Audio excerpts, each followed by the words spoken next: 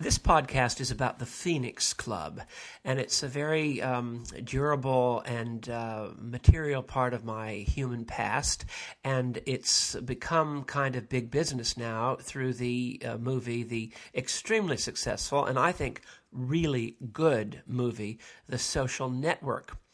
And I had kept this part of my curriculum vitae under wraps for so long because at first I used to think I was ashamed of it because it had to do with exclusion and ran counter to the great scriptural emphasis that in Christ there is no east or west, there is no male, female, bond or free, and rich or poor, Jew and Gentile, and that any kind of association with an exclusive or supposedly exclusive group of people was somehow counter to my Christian confession. But what I found out over the years, what it was really much more about, I was afraid to talk about something that was not only innocent, but actually delightful, fun, life-affirming, and ultimately, as I'll report, somewhat religious. I was afraid, and normal.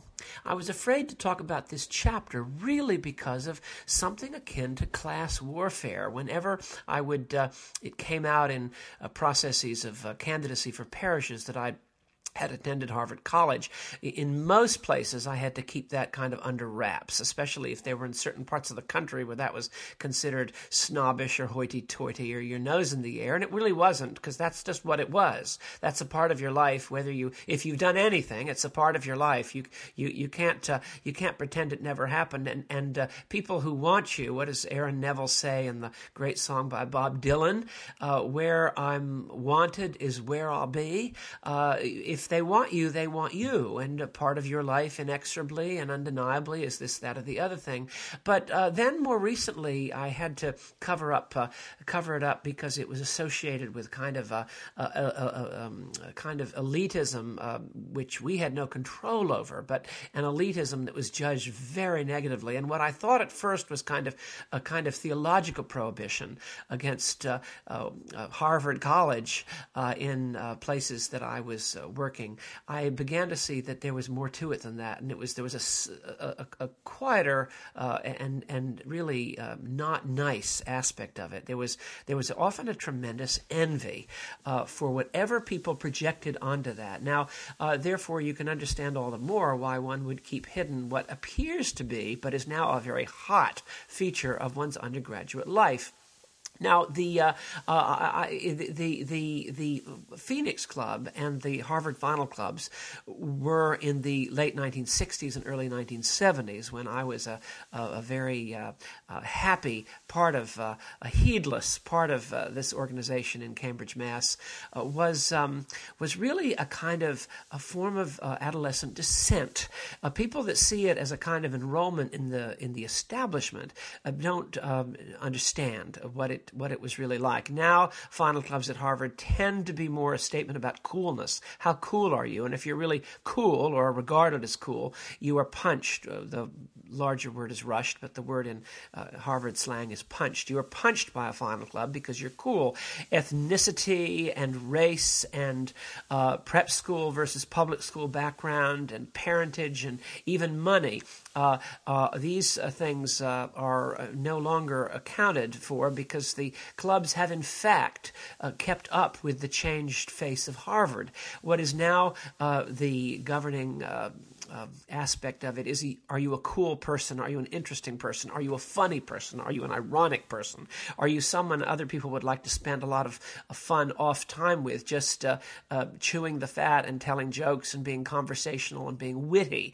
That is far more important than anything resembling color of skin or racial background or connection with some putative Harvard Brahmin past, which is in the very distant past. The clubs have in fact kept up with the times.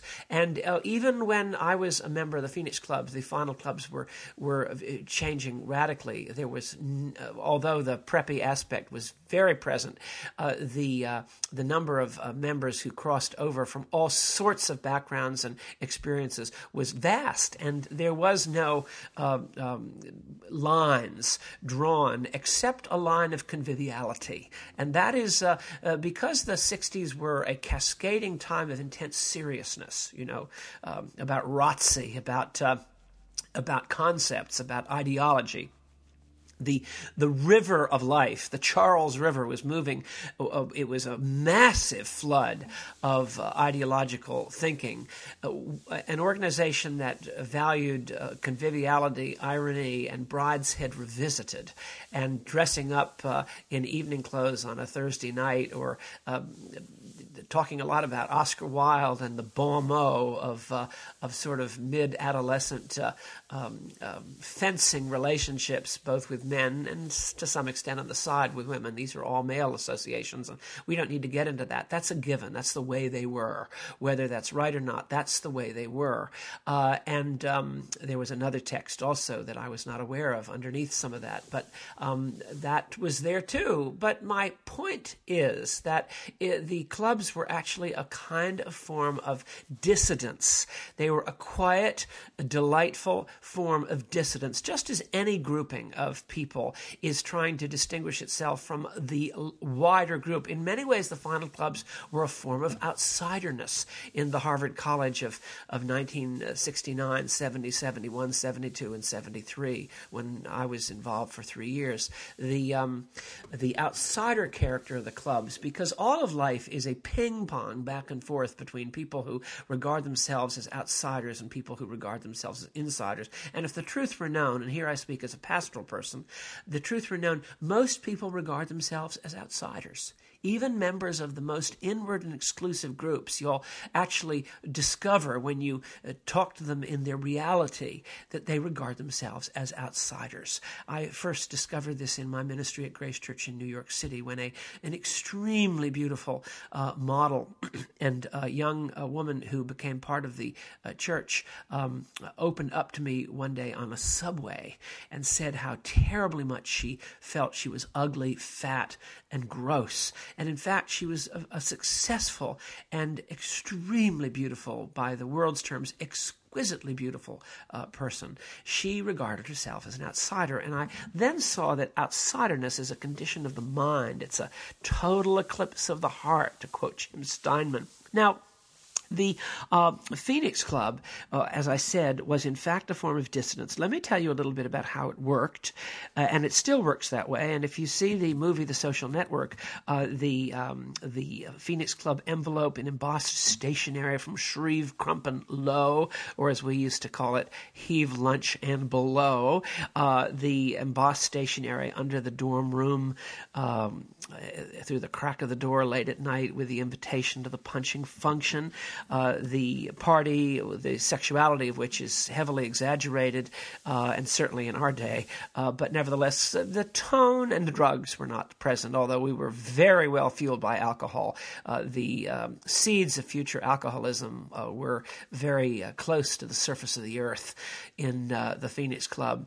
We were fueled by substance, alcohol in this case, and we were thinking about girls, although not everyone was thinking about girls.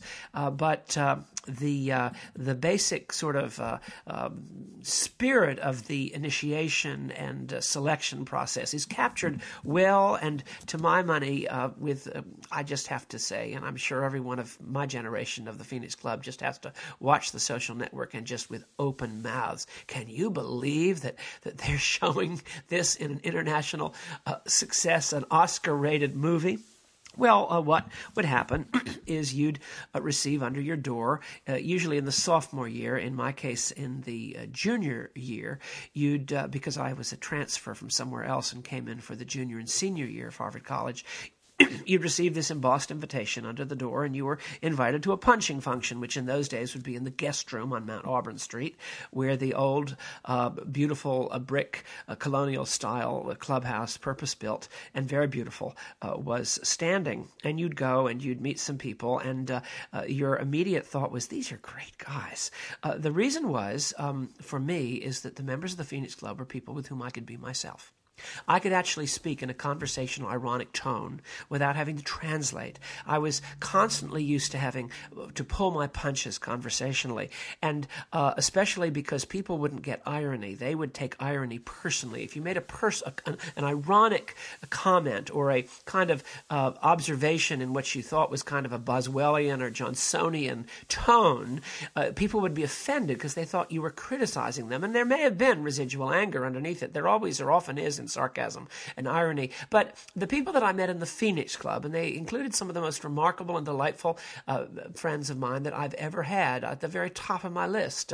People, some of whom I kept in touch with, but in the Christian subculture I entered just a few years later, I was embarrassed about the kind of repartee which had characterized this group of friends, and I tended to slip away from associations with them and got new friends and acquaintances, but all of these tended to be co-belligerents rather than just delightful people, and I kept this under wraps for over 30 years.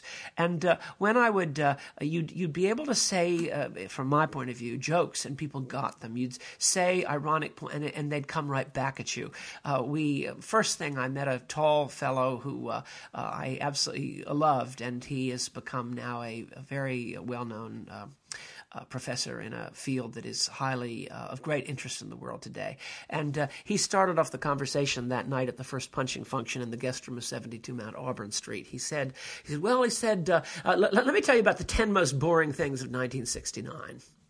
Well, obviously there were many boring things in the year 1969, which was, remember, the summer of Kent State, the summer of love, and the whole world was heedlessly going towards one direction. And anyone who sort of had pulled up stakes or was a little bit more into Edmund Burke or had sort of just by nature was going to kind of contest the governing ideology of Adams House or whatever it was, we were sort of open to what might be the 10 most boring things. And he started by saying, well, he said, of course, first there's the Paris Commune of 1870. Well, that was a hoot, because in those days, the kind of underwriting historical kind of anchor to all campus protest was the Paris Commune of 1870, whatever that exactly was. We knew, but my gosh, Les Miserables, street fighting man, it all tied into the kind of Rolling Stones thing of fighting the Massachusetts National Guard off the Harvard Yard in the spring of 69, or the occupation of Massachusetts Hall,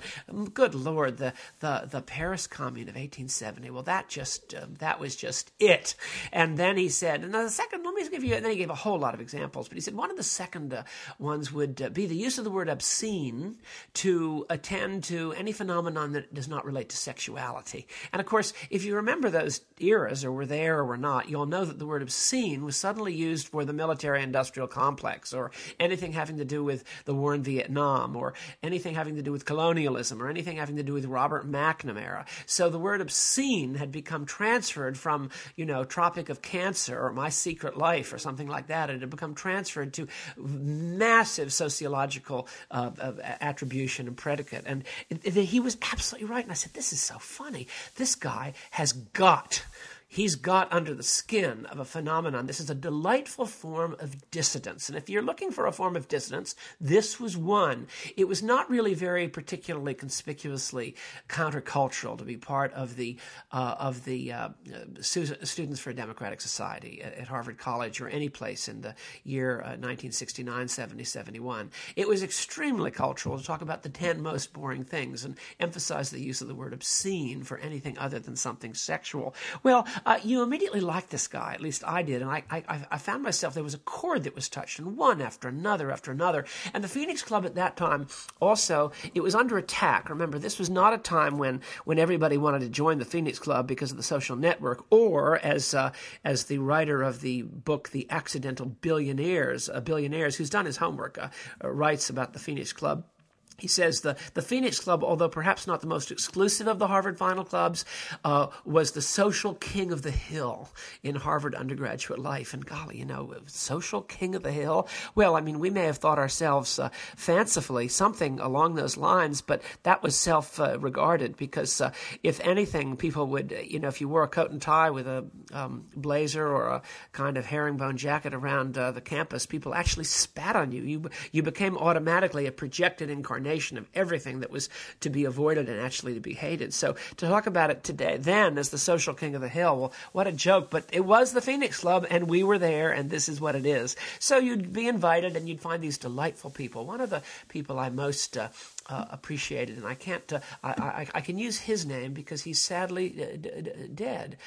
His name was Page Grubb, Page Farnsworth Grubb. He died a couple years ago, and under conditions that had actually intersected with the Episcopal Church culture wars and were terribly upsetting to me. And I'm not so upsetting that I could do a series of 5 podcasts on that. But the church, when the church gets involved in something, often because of the tremendous weight of the serious ideology connected with God's work, whether you're on the left of that or the right of that, wherever you are, seriousness can impede and destroy what is otherwise normal, fun, and humane. And Page Grubb's dying and his funeral, in my opinion, was particularly tainted by, because of other aspects of it that had nothing to do with Page, by aspects of the Episcopal Church culture wars, and it was quite disillusioning. But Page, as he was then, was one of the most beautiful young men, delightful young men, refined, funny, civilized, and yet deeply compassionate and kindly. He was the president of the Phoenix Club, Page Grubb, and his great gift was he wrote the music and lyrics of the Hasty Pudding shows. Now, the Hasty Pudding, that's a whole other episode, but in those days, with its clubhouse very nearby, and we would often go for their whiskey sours and have wonderful dinners midweek, and who will ever forget the Hasty Pudding? Had an annual musical play that was the extreme end of transvestitism, because the Harvard male undergraduates would dress up as women, sexy women, old women, but mostly sexy women, doing all sorts of chorus numbers, and they'd do a kind of a transvestite musical that was hilarious, absolutely hilarious, and Page wrote one of the best of all. It's called Rhinestones in the Rough, and it was, I believe, we're talking now about the spring of 1971. I'm certain of it. And he wrote others as well. And you'd have a member, a guy, I think he was a member of the Owl Club, but he might have been a member of the Fly Club, maybe the Gas, but he was all naked except for a wig and lipstick, and he was in a bathtub, and he was playing the part of a Hollywood 1930s star, like, Joan Crawford type of thing, and he was having a bath, and with this extraordinarily sort of Busby Berkeley number of everybody dancing around him, all of our friends, as it turned out, Page had written a number called Je n'ai pas peur de plaisir. Oh no. And it was a torch song of ironic wit about pleasure and sensuosity that was full of just absolute, just double, triple, quadruple entendres. And Page, who was a rather devout Episcopalian and a tremendous musician and a person of very soft manners and soft-spokenness, and he was well up on Evelyn Waugh, nevertheless, and he was a musician of the highest quality, and he played all night, every night, while the Hasty Pudding theatricals were going on, and he even put me into the musical one night in an extremely a way I'll never forget. And Page was a memorable member, and anyone who is listening to this who remembers those times will remember Page and many, many others. And you have this world, a little bit of the Whit Stillman world, you might call it, and yet with the Phoenix Club, it combined sort of art met preppiness, met alcohol, met a little bit of Brideshead Revisited, more on that later, met beauty, met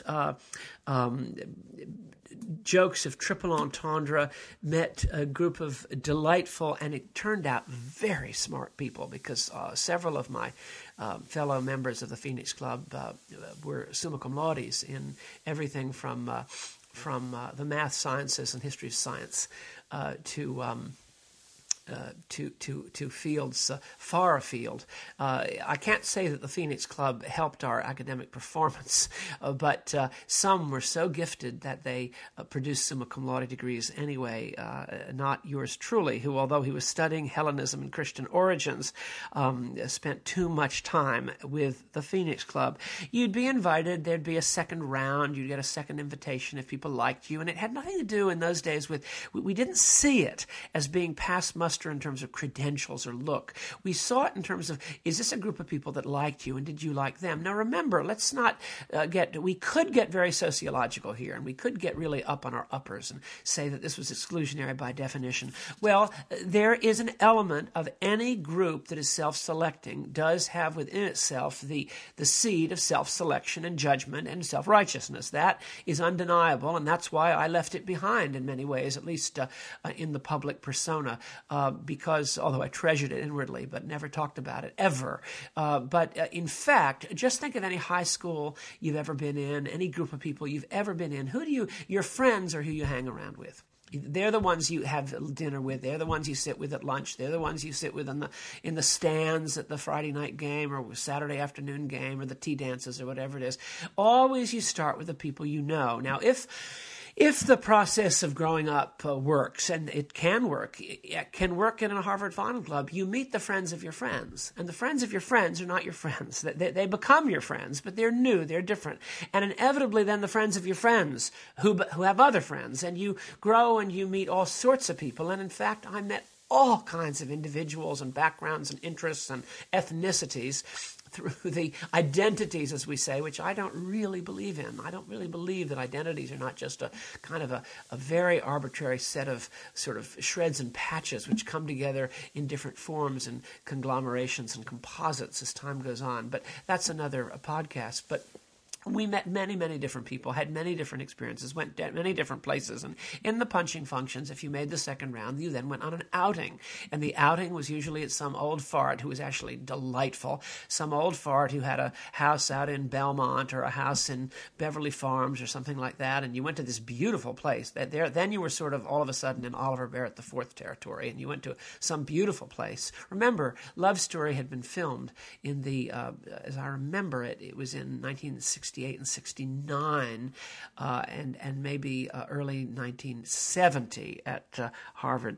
So that ethos really did exist, although it's magnified and very much stratified in Love Story. But Eric Siegel was around. He was there. He was in the Fly Club. You saw him. And this mystique would be carried out through an outing that was delightful and fun. And what happened is you not only sort of were impressed by the settings, but you were really impressed by the people. You liked them. You enjoyed them. For better or for worse, you began to have an affinity. What is elective affinities? Let's not discount Goethe here. Now, we found that the outings kind of sealed it, and you inevitably wanted to be part of this people. And gradually you found that they wanted to be part of you. No one who was invited to the second round or the third round really didn't want to join and didn't get punched and finally elected, with very few exceptions, because it was a matter of, it was kind of the gravitation of the chemistry, if I can mix a metaphor. Finally, after a number of other functions and dinners at places like the Lockover Cafe, which was kind of a Somerset Maugham-style Paris bistro, and I think still exists, but it's not quite what it once was. It's not as hot. It was very hot in those days. Place to really go and be seen and have fun and get drunk. And we would have these events at Lockover's and other restaurants in Boston, or at the downtown hotels occasionally for a Sunday brunch, and after early communion at Christ Church, Cambridge, because in fact many of these people were more observant than you'd ever imagine. But there was no atheism in the club, but religion was not a part of it, except by a kind of extension of aesthetic and historic legacy and interest and respect to some extent. Now we finally there was a final dinner, which would be held usually at a kind of club of renown, a social club downtown, and that was great. And everybody wore sashes and boutonnieres and their Phoenix Club medals, which we didn't yet have, medallions, I should say, and ties. And it was very, very impressive and delightful. And people would tell dirty jokes after the last course. You'd close the door, and people would get up and tell extremely ironic and sometimes long but delightful, old-fashioned, dirty jokes. Now, today you can't do this, or at least it would be considered awful. But fashions change. It was not awful to us. It was funny. It was delightful. It explained reality, and yet with a light touch. That you always had a music like "Bye Bye Blackbird," or someone tinkling on the piano, or someone singing very well, or Gilbert and Sullivan suffused it. It was always that there was a touch of fun and delight. And as they say in the movie The Social Network, I think Eduardo Saverin says to Mark Zuckerberg or to somebody, he said, "For heaven's sake, we're in college. I mean, give me a break. We're in college. I mean, let people in college be in college." And when ideological attitude about identities or ethnicities or identities or gender or semiotics or perspectivalism and all the different things that symbolism, all the different schools of thought that rule in academia today, when they get carried over into undergraduate anger, which is really always over the question, will he sleep with me? Does he want to sleep with me? Will she sleep with me? Is she interested in me? Does she like me? Do I like her? She's gorgeous. She's drop dead. All the various things that will never change. And so when you bring ideological attitude into college, you mess it up. What is supposed to be and can be a delightful, fun, and actually a growing, cutting-edge experience for the human heart and the human self. The jokes of the Phoenix were delightful and funny, and we had a blast. And we would then be elected, and you'd have suddenly some of your friends from the Phoenix Club, seniors, appearing in morning coats and white tie, or dressed to the absolute, like they were going to some very beautiful wedding. They'd knock on your door at 8:30 in the morning after they'd been up all night having elections, and they'd bring you milk punch in a Phoenix Club silver beaker at 8 o'clock in the morning, and you were in your pajamas, and you said, "Oh my gosh!" And then later on in the day, you'd be required or invited to submit written accession to the invitation to join, and everybody did. Some went to other clubs. Now, my roommate and I both were punched by the Phoenix, and we both joined. And why was he my roommate? I mean, he's my roommate because I'd known him since I was 10 years old. Now, you can say all you want about, we want to break down these associations, but you can't make something into what it's not.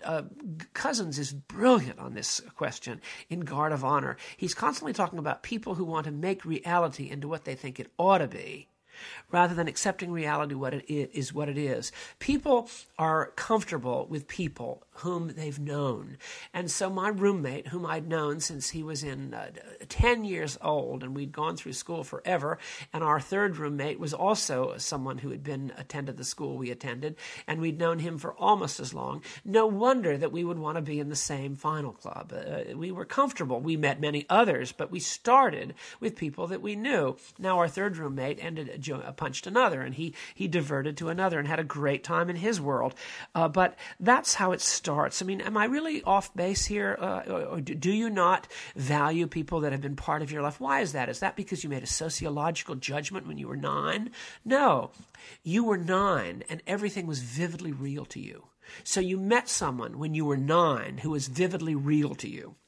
And that person became part of your life, which is holy ground. And here I'm thinking Thomas Carlyle, I'm thinking Ralph Waldo Emerson, I'm thinking Goethe, I'm thinking the Transcendentalists, I'm thinking Jack Kerouac for that matter. Your life is all you have. Your life is what you know. So if you've known someone for 20 years or 30 years, he or she is part of your life. You are indissolubly connected through memory and organic connection of that which is what you know. So if you join or become comfortable in a group where you have a couple people like that, that's always going to be the hook. And to run ideologically in the face of that is to go against natural affections, male and female, natural affections. And the older you get, I'm sure you've found this, you find yourself more tied with people that you once knew long ago. This is a very important fact that we lose if we constantly log roll into it imported attitudes and concepts from whatever the current fashion is. Because, by the way, fashion changes.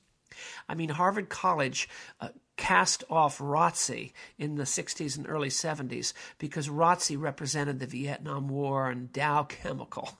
ROTC was cast off because it represented war. What is it good for? Absolutely nothing. Listen, y'all, war.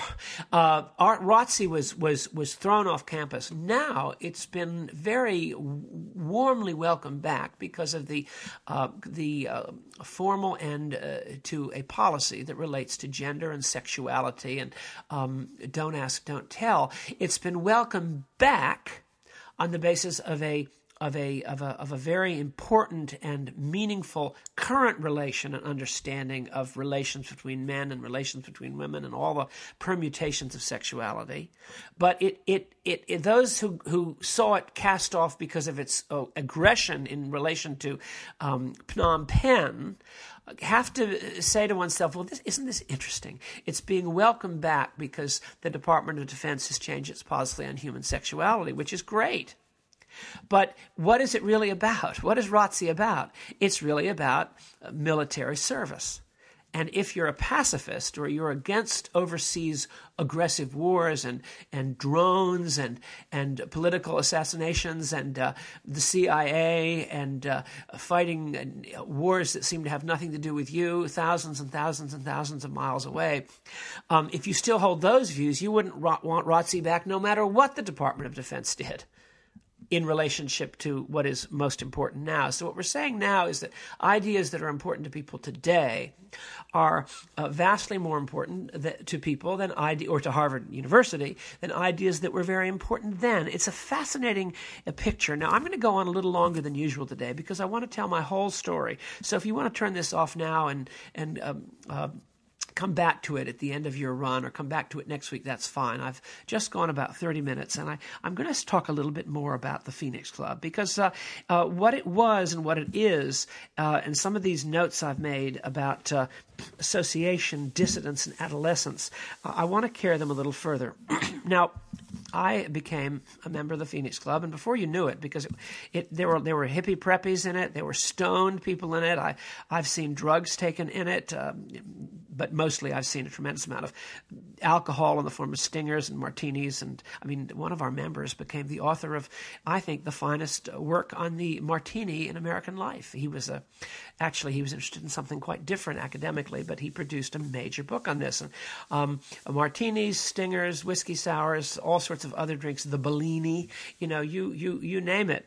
It was fueled by the delight of alcohol through our bar. That was the bar was absolutely like a room you might imagine in the Titanic. Who will ever forget it? I haven't been to the Phoenix Club building for many years. I hope it's still there. I certainly know that it's similar because in the book, The Accidental Billionaires, the author, who's obviously done his research, perhaps he's been inside the building, has describes the main lounge and the staircases of the Phoenix Club exactly as they are, although he makes a very funny comment. He says, upstairs there were top secret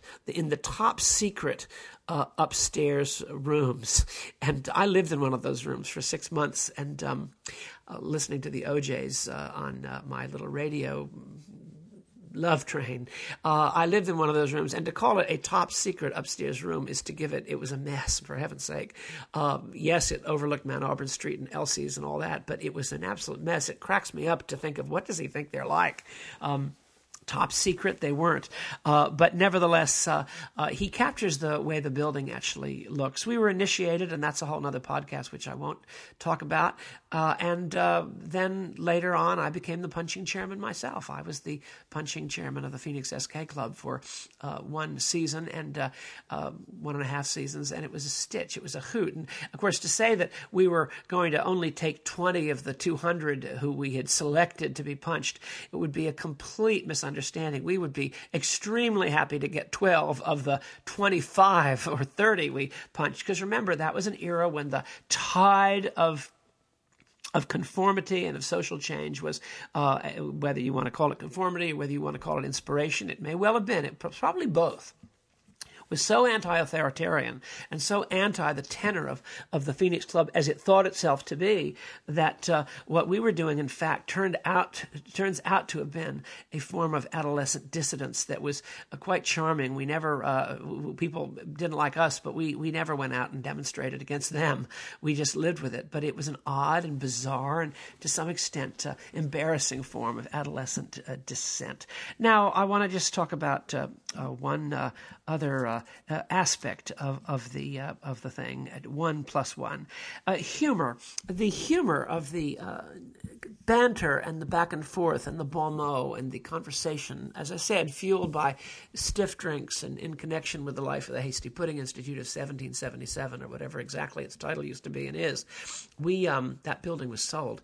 We had so much fun.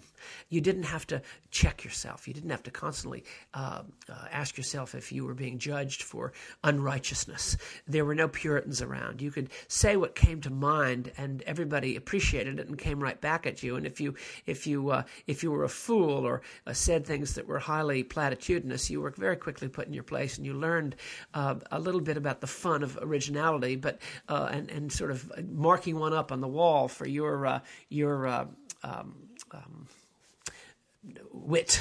Now, the humor in the Phoenix Club was part and parcel with it, and there was another aspect to it. There was a gay subtext to a lot of it, which I didn't have the experience or even the antennae to take in, receive, hear, or say. We had a member of the club who was highly loved, and I punched him and got him elected over a little bit of resistance, only because he dressed up and regarded himself as Oscar Wilde. He was a Harvard undergraduate who dressed up and carried on with a cane, a silver-headed cane, and spats, and the proper shoes, and makeup, lipstick, and some pancake on his front, and the hairstyle, the occasional hat, and the ascot, and the handkerchiefs, and the style. He had memorized just about everything that Oscar Wilde had ever said or written, and his entire persona was kind of to be a dressed-up mannequin of Oscar Wilde, and he was delightful and funny, and he always came back at you with something that was sort of, he out-wilded Wilde in 1970, and I just thought he was fabulous, and we punched him, and he became part of our club, and we just loved him. Now, I lost touch with him, and years ago, I was in a London bookshop, and in the art section, and picked out a booklet of, I saw his name on an art book, and I picked it out, and it was he. And it was a series of portraits. We would, I think, call them probably of a homosexual lifestyle.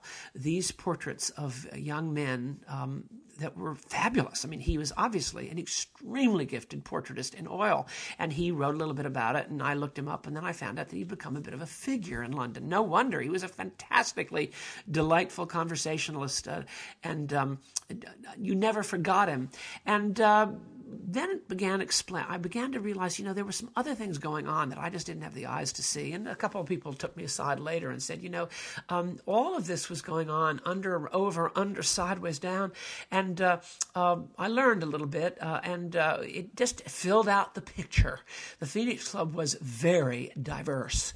And the sort of common ground was the humor, ironic humor that you no longer had to muzzle the ox while he was tramping out the grain, and you could be funny, and also you could sort of connect with the Lord Marchmain's son, played by Anthony Andrews in the famous BBC miniseries in Brideshead Revisited. And the last thing I'll say is that the sort of text for the Phoenix Club in those days, and the cool text, and I feel certain that it's changed now, but you can see the social network. Nevertheless, it was a group of people you liked. I just loved these guys, with no exceptions that I can remember. Once you went with the flow, you found that everybody was interesting, even if a few people were weren't necessarily to your taste. You had this incredibly delightful, alcohol-fueled kind of Bomo world. But Brideshead Revisited was the text. Now, you remember in that story, Sebastian Ryder, who is Charles Ryder, played by Jeremy Irons. It was one of Jeremy Irons' first big roles. Charles Ryder, who I could identify with, coming from his origins, sort of professional origins, goes to Oxford and meets Sebastian, who is the Lord Marchmain. His father is Laurence Olivier, who now lives in Venice. His mother is Claire Bloom, who is chilly and frigid and very Catholic. And no wonder his father has escaped to Venice with his beautiful Italian Contessa or Signora, because of the cool, frosty Catholicism and moralism of his pious but very brilliant, rather harpy-like in some respects, Lady Marchmain, again played by Claire Bloom. And the Et in Arcadia Ego, and I was in the Arcadian landscape. The chapters in Early Brideshead Revisited, which is a smashing book, have to do with the introduction of Charles Ryder to a world of the Catholic aristocracy in England, especially at Oxford, which is alcohol-fueled, delightful, funny, Wildian, gay, but not exclusively. I would call it AC/DC, perhaps you might say, or bisexual, but even that is only, you have to read it between the lines, but it's there, and Charles's extraordinary sister, and the fun of driving around with bottles of champagne and silver buckets, and aping the ways of the super rich, but not American super rich with a kind of humor and debonair indifference. There's kind of a debonair indifference that doesn't take itself too seriously. And the heroes of Brideshead Revisited never take themselves too seriously. Now, there is a Catholic subtext, and it finally becomes the text. Whatever's under the subtext is the text. Or the other way around. Whatever's on top of the subtext is the text. The real text is Charles Ryder's conversion to Christianity in its Roman Catholic form through the abnegation of his extramarital affair with Lord Marchmain's sister, which is consummated on a transatlantic trip. And Jane Asher plays Charles Ryder's lovely, but again, somewhat acid wife, whom he throws over for his friend's sister, but finally throws everyone over in favor of a Christian style of sexual abstinence, which the author is in fact endorsing. And there's a kind of humility that I, as a Christian, find powerful at the end of Brideshead Revisited. But we were working with Brideshead Revisited and the first 4 or 5 chapters of the undergraduate life at Oxford that is portrayed by Waugh in that novel, and we were working from that text, as Paige Grubb often reminded me. It was sort of your required reading if you knew your business in the punching period of your hopes to become a member of the Phoenix Club. Now, other clubs had different ethoses and different texts and different approaches, and some we regarded as dull, other we regarded as entirely it was all based on Boston bloodlines, or at least it seemed so to us, and if we didn't have those Boston bloodlines, forget about it. Others were the jocks, so there were all these different cliches. Others were the artists. In my day, the Phoenix had this very artistic Brideshead Revisited sort of thing, together with a number of other types. Some were sort of preppy lacrosse players, but mostly, and a lot of drugs that were there, mostly marijuana and cocaine that was going on around me, although I saw it, but I didn't partake myself. That was just where I was. But the other thing that's interesting about the members of the Phoenix Club, and I've kept up with a number and really value these friendships more and more the older I get, is that there was a sort of an assumption of an interest and openness to sort of religion, provided it wasn't pushy. There were no conservative evangelicals in Harvard Final Clubs. I think there was one in the Fox Club, as I remember. I think there was one notorious exception, but there were very few conservative evangelicals because those people were just not interested in what we were interested in, and they were all sort of trying to convert everyone else. The word in the 30s in Harvard would have been Christers.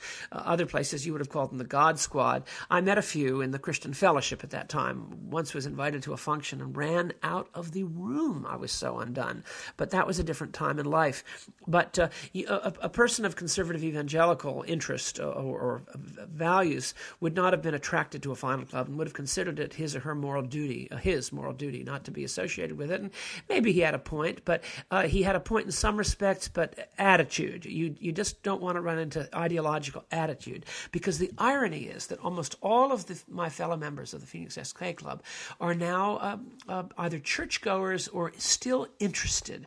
They're either high church Episcopalians in my case, low church Episcopalian. I hoped it was refined, but not evangelical in the cultural sense. But what did we know at that time? Or Roman Catholic. Again, the pull of Lady Marchmain's ethos was very strong on the practice of Roman Catholicism. Many people would be slipping away on Sunday mornings or Saturday afternoons just without telling anybody and going to St. Paul's, was it? I always forget the name of the Catholic church, which is just around the half a block away from Adam's house. I went to Christ Church, the Episcopal Church on Cambridge Common for the early service and be amazed whom I would see. Or some of us would attend over there in the very early days when Peter Gomes was assistant minister at the Memorial Church. We'd go to the Appleton Chapel, and you'd occasionally see some Harvard Final Club types at the early service. I know one very well to this day. He's a wonderful evangelical Anglican clergyman. You'd see some people you were surprised to see, and sometimes some people you were really surprised to see at early morning prayers in Appleton Chapel.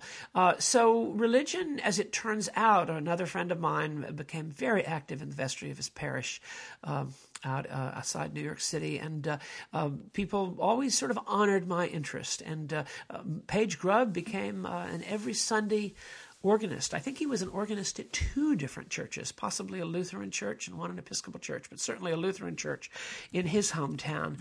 So there was that was never considered negative, nor was it considered something prominent, but there was always openness to the religion. And of course, if you've read Brideshead Revisited, no wonder.